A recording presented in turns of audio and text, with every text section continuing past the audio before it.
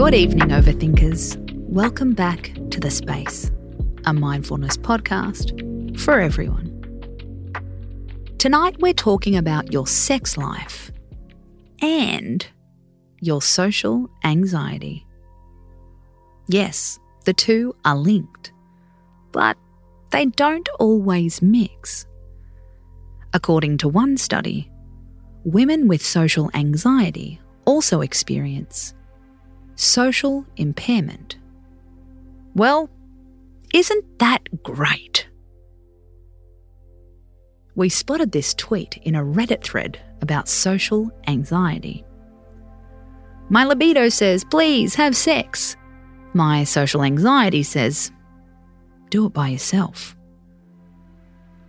You can see why social anxiety isn't a sexual lubricant when you look at the triggers.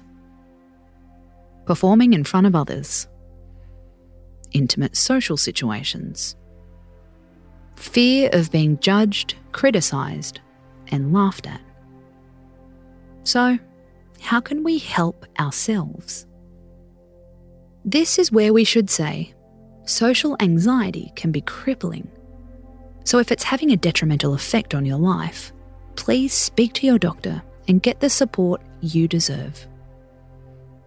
In the meantime, there are steps we can take to boost our social confidence and our libido.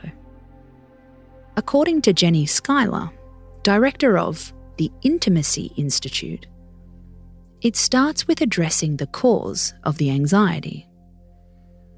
Try and deconstruct it, she says. Ask yourself these questions.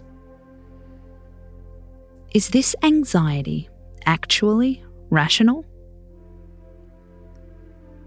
Is it serving me? Or is it irrational, archaic, and not helping me be a resilient, functioning person in the world? Social anxiety is really good at pretending something else is to blame for the discomfort you're feeling. Are you blaming your partner? Are you blaming those few extra kilos? Have you put an if only milestone in your future? If only I lost some weight, I wouldn't feel this way. Let's get honest. Would changing your appearance really help? Is there another fear that's driving your social anxiety? Not enoughness. Fear of losing control. A fear of being seen or being ignored. Once you know what you're dealing with, you're a step in the right direction.